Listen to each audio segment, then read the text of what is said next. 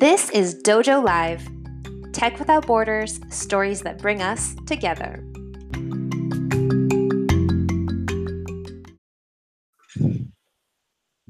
We're live.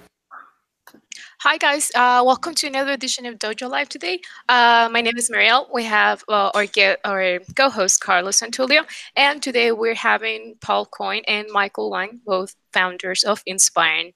Thank you very much for being with us today. Paul and Michael, first off, tell us a little bit about the idea behind Inspiring. What exactly is Inspiring? So Inspiring is a medical technology company that uses advanced computer vision and sensors to essentially transform any hospital room into the AI environment of the future. Inspiring was co-founded by myself and also Paul Coyne, our fellow clinicians and those who are from the technology industry. And we teamed up with a brilliant team of MIT engineers. And this is one of the first times that clinicians and engineers have worked side by side to create something that brings healthcare to the future. Well, very impressive. Hey guys, I'm sorry. Could you tell us a little bit about yourself? I'm not sure if Marielle, you were going to ask that, but maybe introduce yourselves a little bit to the audience. I'll let Paul start on that one. Yeah, so my name's Paul Coyne. I'm a nurse. Mike and I actually met in nursing school. My background before nursing was I worked at Goldman Sachs. I was a derivatives trader and suffered a stroke and went back to a lot of school and tried to redefine myself as a nurse. I think the nurse is the role that's able to heal all aspects of the patient, both physically and emotionally. And I learned that firsthand as a patient and wanted to be able to do that for others. And two, I wanted to prove to myself that I was capable after I had a stroke. So I went back to school, became a nurse, and was fortunate enough to meet Mike in nursing school. And after that, my career led me to analytics. And Mike will talk about how his career led him to the bedside, but my career in nursing led me to informatics and analytics, and Mike led his was led to clinical practice. So we became friends in nursing school and stayed in touch. And then Mike had this idea and called me up, and then we started this company together, bringing our background. So that's me. That's amazing. That is a story all in itself. Oh yeah, no, it's told enough though. We have got to learn more about that. That's an amazing story. Thank you for joining us today. Yeah. No problem. So my background, nursing is also my second career as well. My first career was in the United States Army, and my background is also in business entrepreneurship as well. I got my MBA from Columbia, and at the same time, I pursued my second bachelor's in nursing, and Paul and I both went on to get our advanced degrees from Columbia as well. And the entire concept of the company really came from the critical issues and gaps that we saw in clinical practice. And when I linked up with Paul, who was heading the analytics at a major hospital, we connected in terms of how to bridge the clinical gaps that I saw at the bedside, and also the data analytics gaps that he saw on his side.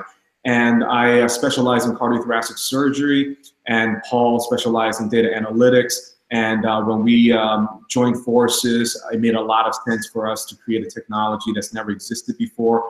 And like they say, the rest was history. Very cool. Marielle?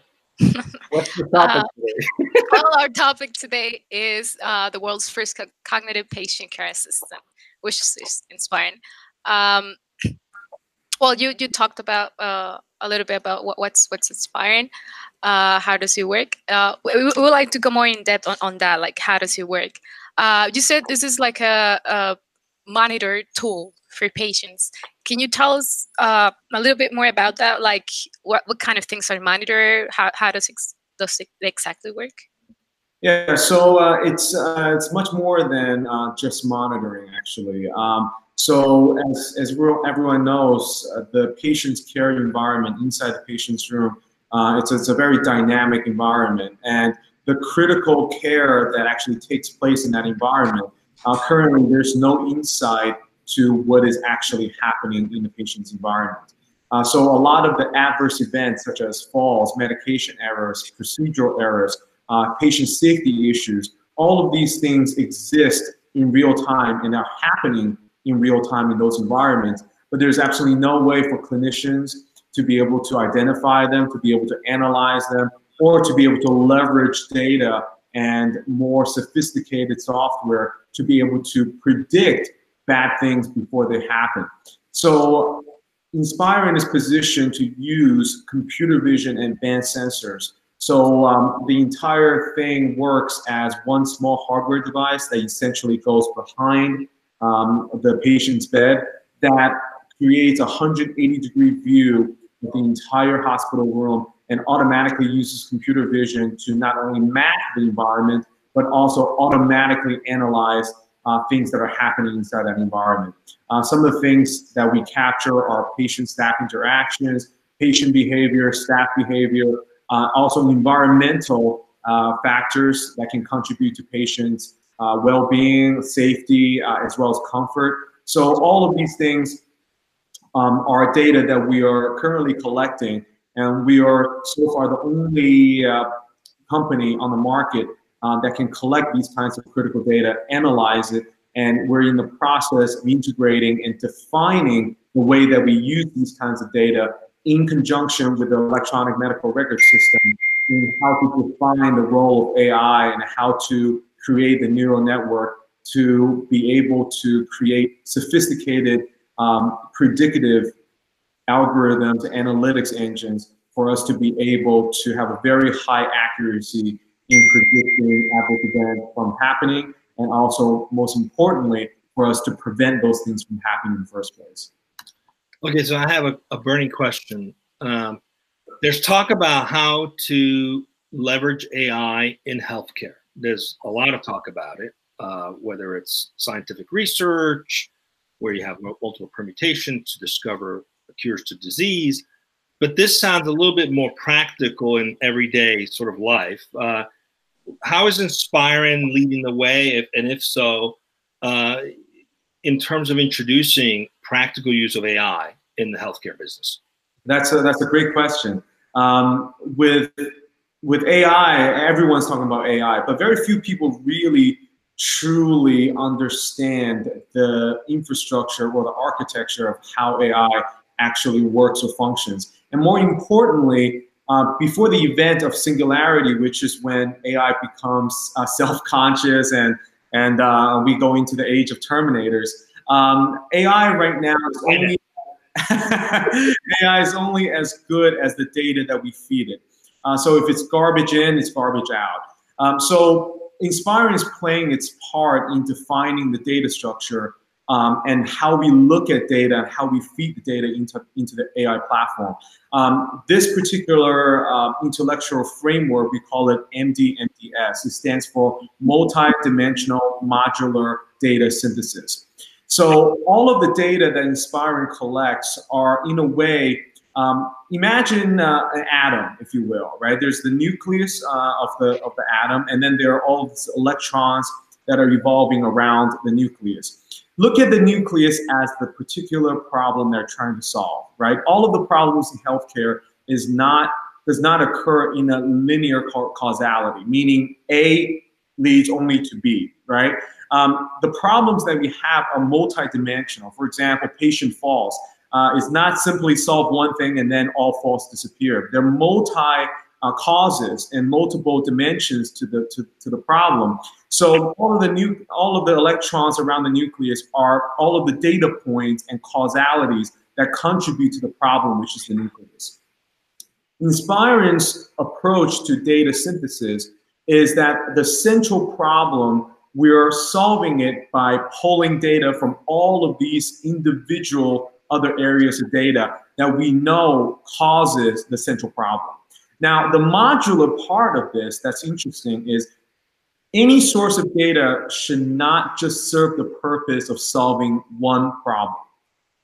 Data should be able to be disassembled in a modular sense where, for example, if you're solving another problem such as staffing, for example, the exact same sets of data could be pulled and reassembled to address the problem of staffing.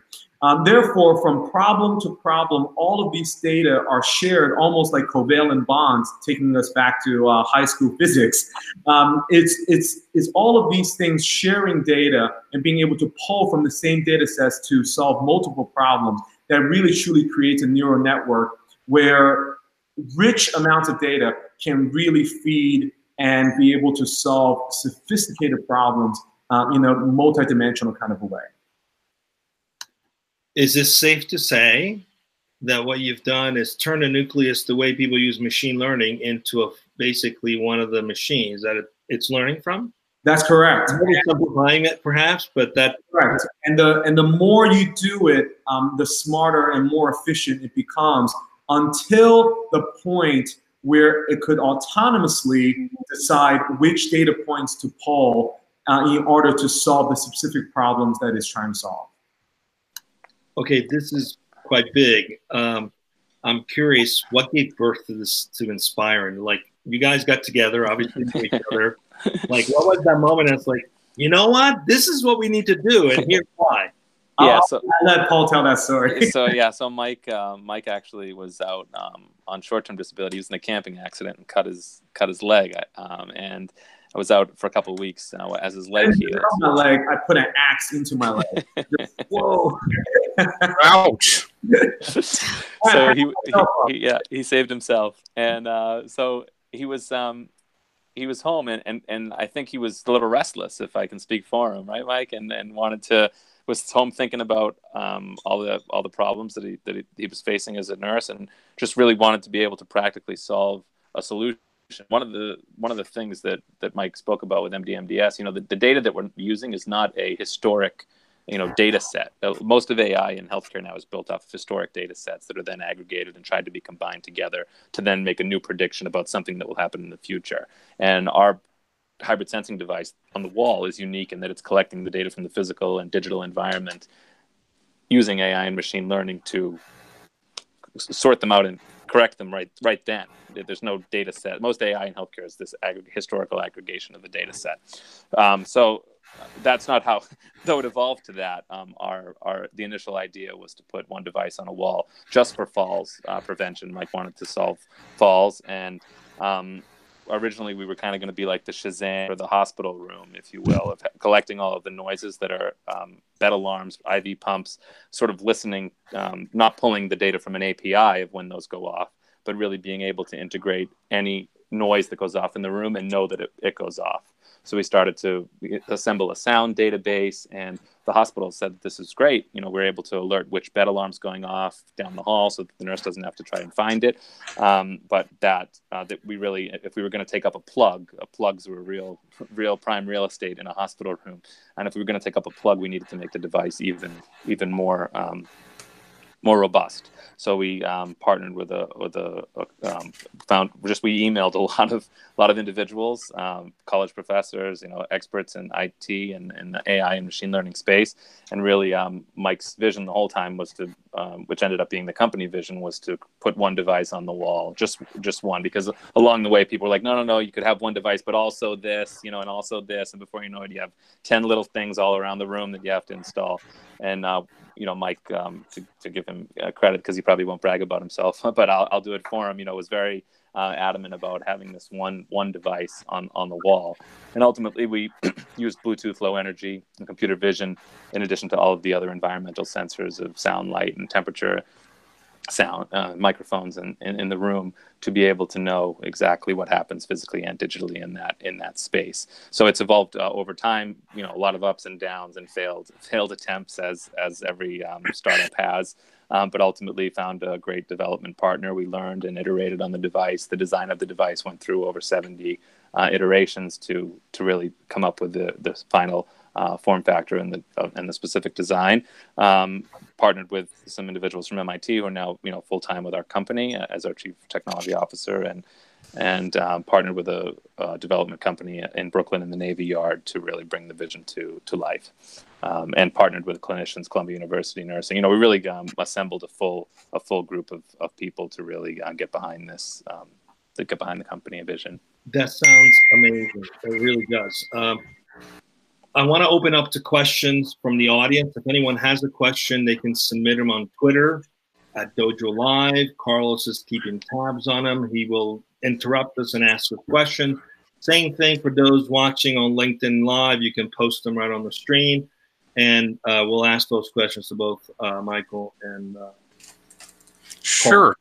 Hey, Tulio, about questions, we do have one, and it's actually from one of our guys here internally. The question comes from Sandra, our very dear Sandra Vasquez. She's part of the sales and marketing team and also the UX team. And hold on one second. Let me just read it to you because I have her here on Slack. Okay, Sandra is asking, what's the biggest challenge, in your opinion, in your industry overall related to improving the customer experience and its impact on adoption? That's a great question, because any technology, no matter how sophisticated or how great it is, if it does not have end user adoption, is essentially useless. So one of the key benefits and the key differentiators of Inspiron is that we are the end users. We're not using some clinical consultant of some sort to advise us on how to make the technology. We lived and breathed the pains of what happens when we do not have insight into our patient's environment. So from day one, anywhere from the UX perspective all the way to the design of the device, which this year won the Innovation Design Award from Fast Company. And we thought this thing through every single step, and not only trusting our own clinical instincts, but also continuously involving practicing clinicians as a part of our design and functionality team to advise us on what's valuable to them, what they would like to see, how they would like to use it. And even after deployment, even till today, every single moment that we get, we're receiving real-time feedback from our customers, and we are getting very, very good at listening to our customers, listening to the frontline people, listening to the managers and the executives from the client's end, and putting all of that into a knowledge base that gives us a very rich and a very robust way that guides design. Design must be guided by functionality, by user experience. So Inspiron is very, very adamant and very, very committed to that design process. And we are religious about it, and we're extremely committed to achieve high adoption rate. And so far, knock on wood, we have achieved very, very high adoption rates. And the most fulfilling part is to see our end users come back to us and say, you know what, I absolutely love using this. And a differentiator of Inspiron is also to really transform very complex data in real time to something that the average everyday clinician can hold in their hand and know actually what's going on, and using it to help their clinical practice in real time. In the end, not everybody's going to learn Tableau, not everybody's going to learn sophisticated software. So it's really democratizing data in a way where it puts the power inside the hands of every single clinician. Okay, I have a question. Very early, 30 years ago, maybe a little more than 30 years ago, my very first job was in Great Neck, Long Island, part-time in the summer with a physician, a company called Physician Reciprocal Insurance, which is a malpractice insurance company. Yep. Is this the kind of technology that can improve care to the point where it could also help avoid some challenges that a lot of hospitals and doctors face related to, Absolutely, malpractice cases that are really not actually don't have merit, and also does it help hold them more accountable? That's actually a critical part. First of all, I'm from Long Island, so it's good to hear that. But the Inspiring technology, a big use case is to be able to objectively provide data that can validate clinical practice and also the great job that clinicians are doing. And actually, Inspiring has already been used in a capacity to be able to validate the works of nurses and also other types of clinicians in real time of the work they actually did, despite perhaps a complaint against them or whatnot. So it's already being used in that kind of capacity, but we foresee that Inspiring actually will become a data standard, for example, for Medicare, Medicaid, to be able to use this data as a kind of a golden standard of care that can objectively define the actions of clinicians and defend them if needs to be, but also really just to create a non-biased view of the clinical environment in a way that's very productive. Marielle, I'm sure you have some questions by now.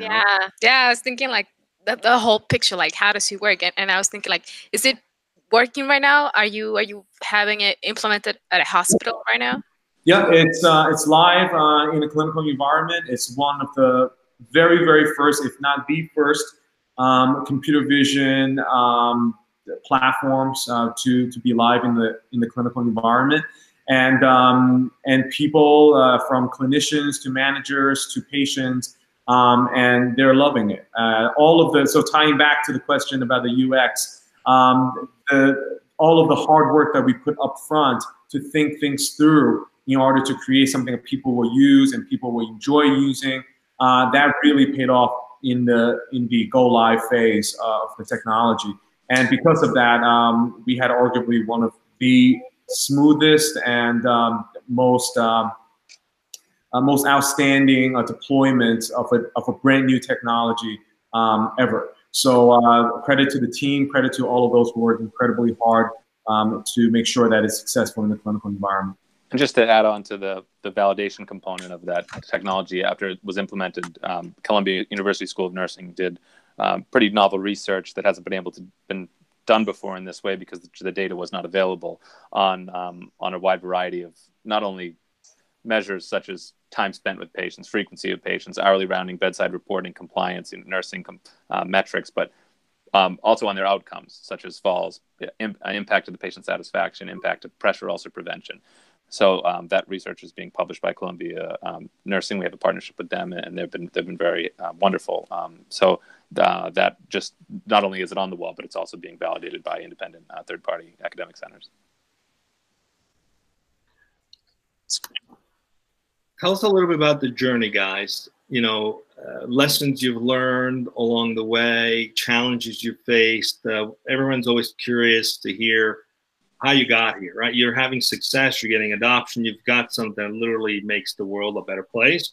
But getting there, I'm sure it's been quite a journey. So please share with us something about lessons you've learned, challenges you've had along the way. Yeah, to do what we do from day one to get to here, there's no way to really sugarcoat it except to say that one must have a very high tolerance for pain. To not have any illusion about what it takes to innovate. Innovation is pain. And the more pain that you take on as the innovator, the less pain the adopter and the end user will experience. I really so quote that, Carlos. We got to quote that. That's a quotable thing. So say that again. The more pain you take on as the innovator, yes, the less pain those you're innovating for Yeah, experience. correct. And it's extremely important that starting from day one, you build the culture of the company according to that philosophy, right? So it's not when it gets painful, people begin to really lose focus and really begin to question, oh, is this the right thing and whatnot.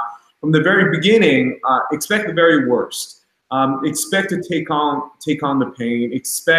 Welcome it actually, because that's what's going to really make your team extraordinarily strong when things get very, very rough. And trust me, there are moments, and Paul and I will put this in a book in the very near future.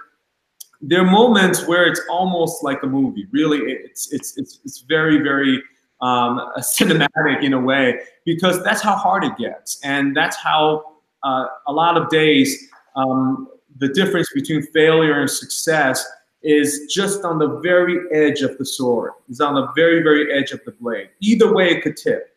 But what makes it tip in one way versus the other is the extraordinary willpower that we build because we welcome the pain mentality, knowing that we went through hell together and nothing will faze us, and we will never quit. We will never falter, and we will lean on each other and get through anything. And never compromise the vision. Never, ever compromise the vision, no matter how many people try to rattle your cage or try to really push you to one direction versus another. Really build your team in that way, and it will, when it becomes autopilot, it makes the job of the CEO and also the jobs of executive leadership much, much easier in a way where you don't have to constantly tweak and adjust the culture, because the culture was built on a foundation so solid and is based on the real thing, which is the pain that we went through to make it what it is today. So I think that's probably the most important lesson for me from day one.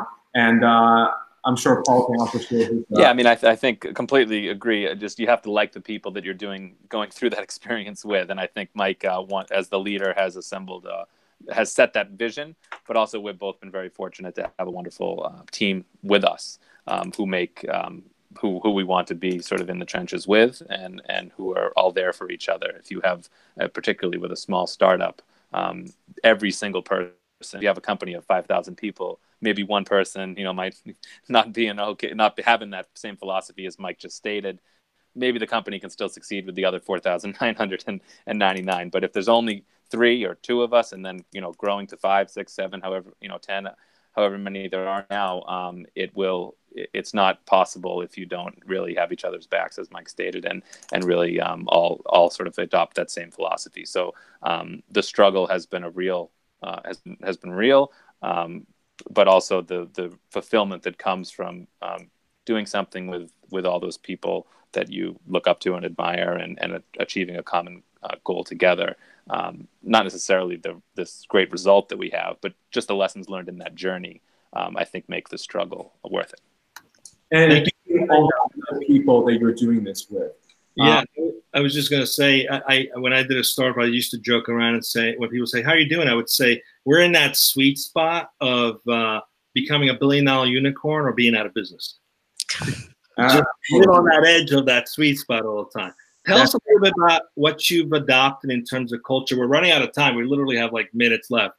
That always happens when we start to have fun with this. Tell us a little bit about your culture. You mentioned about the team, having the right team. What kind of culture have you adopted that allows you to attract that kind of talent?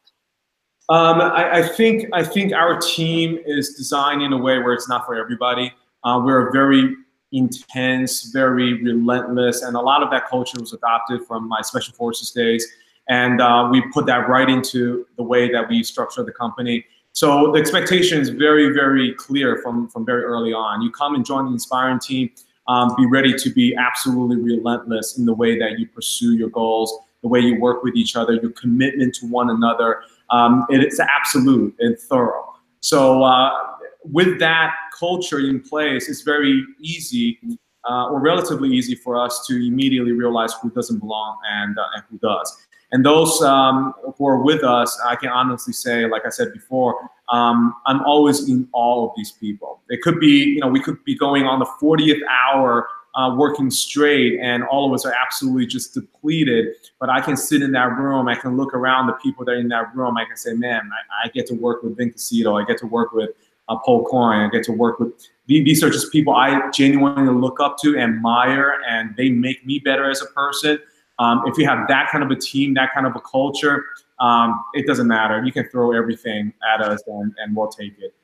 So that's the foundation, and you got to build it from there. I love it. Commitment before ego. It's been a pleasure talking to you both. I'm going to pass it back to Marielle. Unfortunately, we're out of time. Any follow-up final questions? But again, it's been a pleasure talking with both of you. Thank you so much. Well, I just have one final question, thinking about the overall possibilities of Inspiring. Do you see this in the future expanding to any other areas? Maybe, I don't know, stay-at-home patients or something? Yeah, absolutely. One of the additional primary markets is the in-home environment.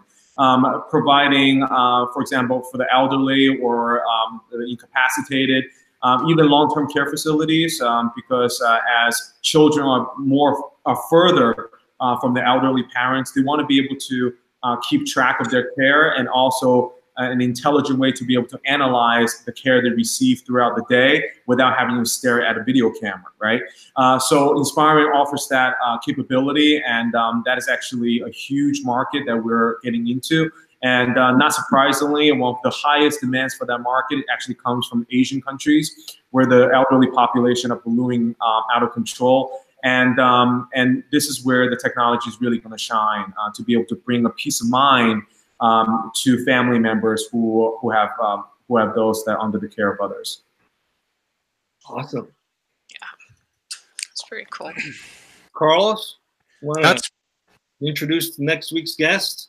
Actually, yeah, I was about to. Well, actually, it's not going to happen next week. We're still waiting for confirmation. Yes, but we're going to have this is just a quick announcement before we all go. I'd like to mention that on July the 10th, as a matter of fact, we are going to be. That kind of leads me to the Women in Tech topic, because we're going to be having a conversation with let me get the name so you have it all, and then folks, we just got this like today, so let me just pull it up.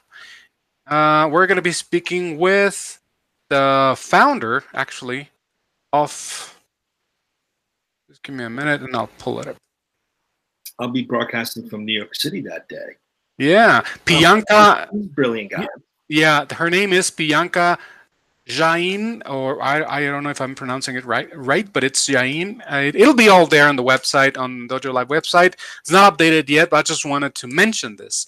And we're going to be speaking with her. She is the founder of a company called Airing, which is about, let's see what it's about, and I'll tell you all right now. Of course, like I said, it'll all going to be there on the website by the end of the day today. We're going to be, it's data-driven business solutions.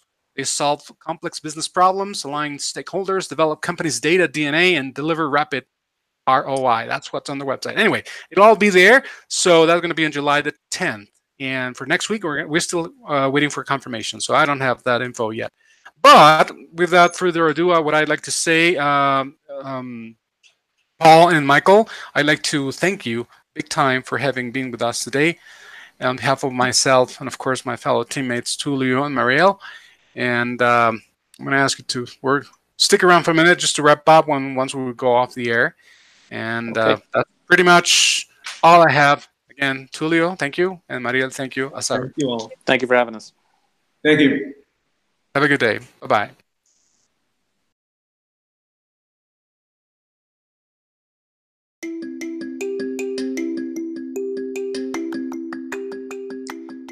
Check out past episodes, transcripts, blogs, and more on our website, dojo.nearsoft.com.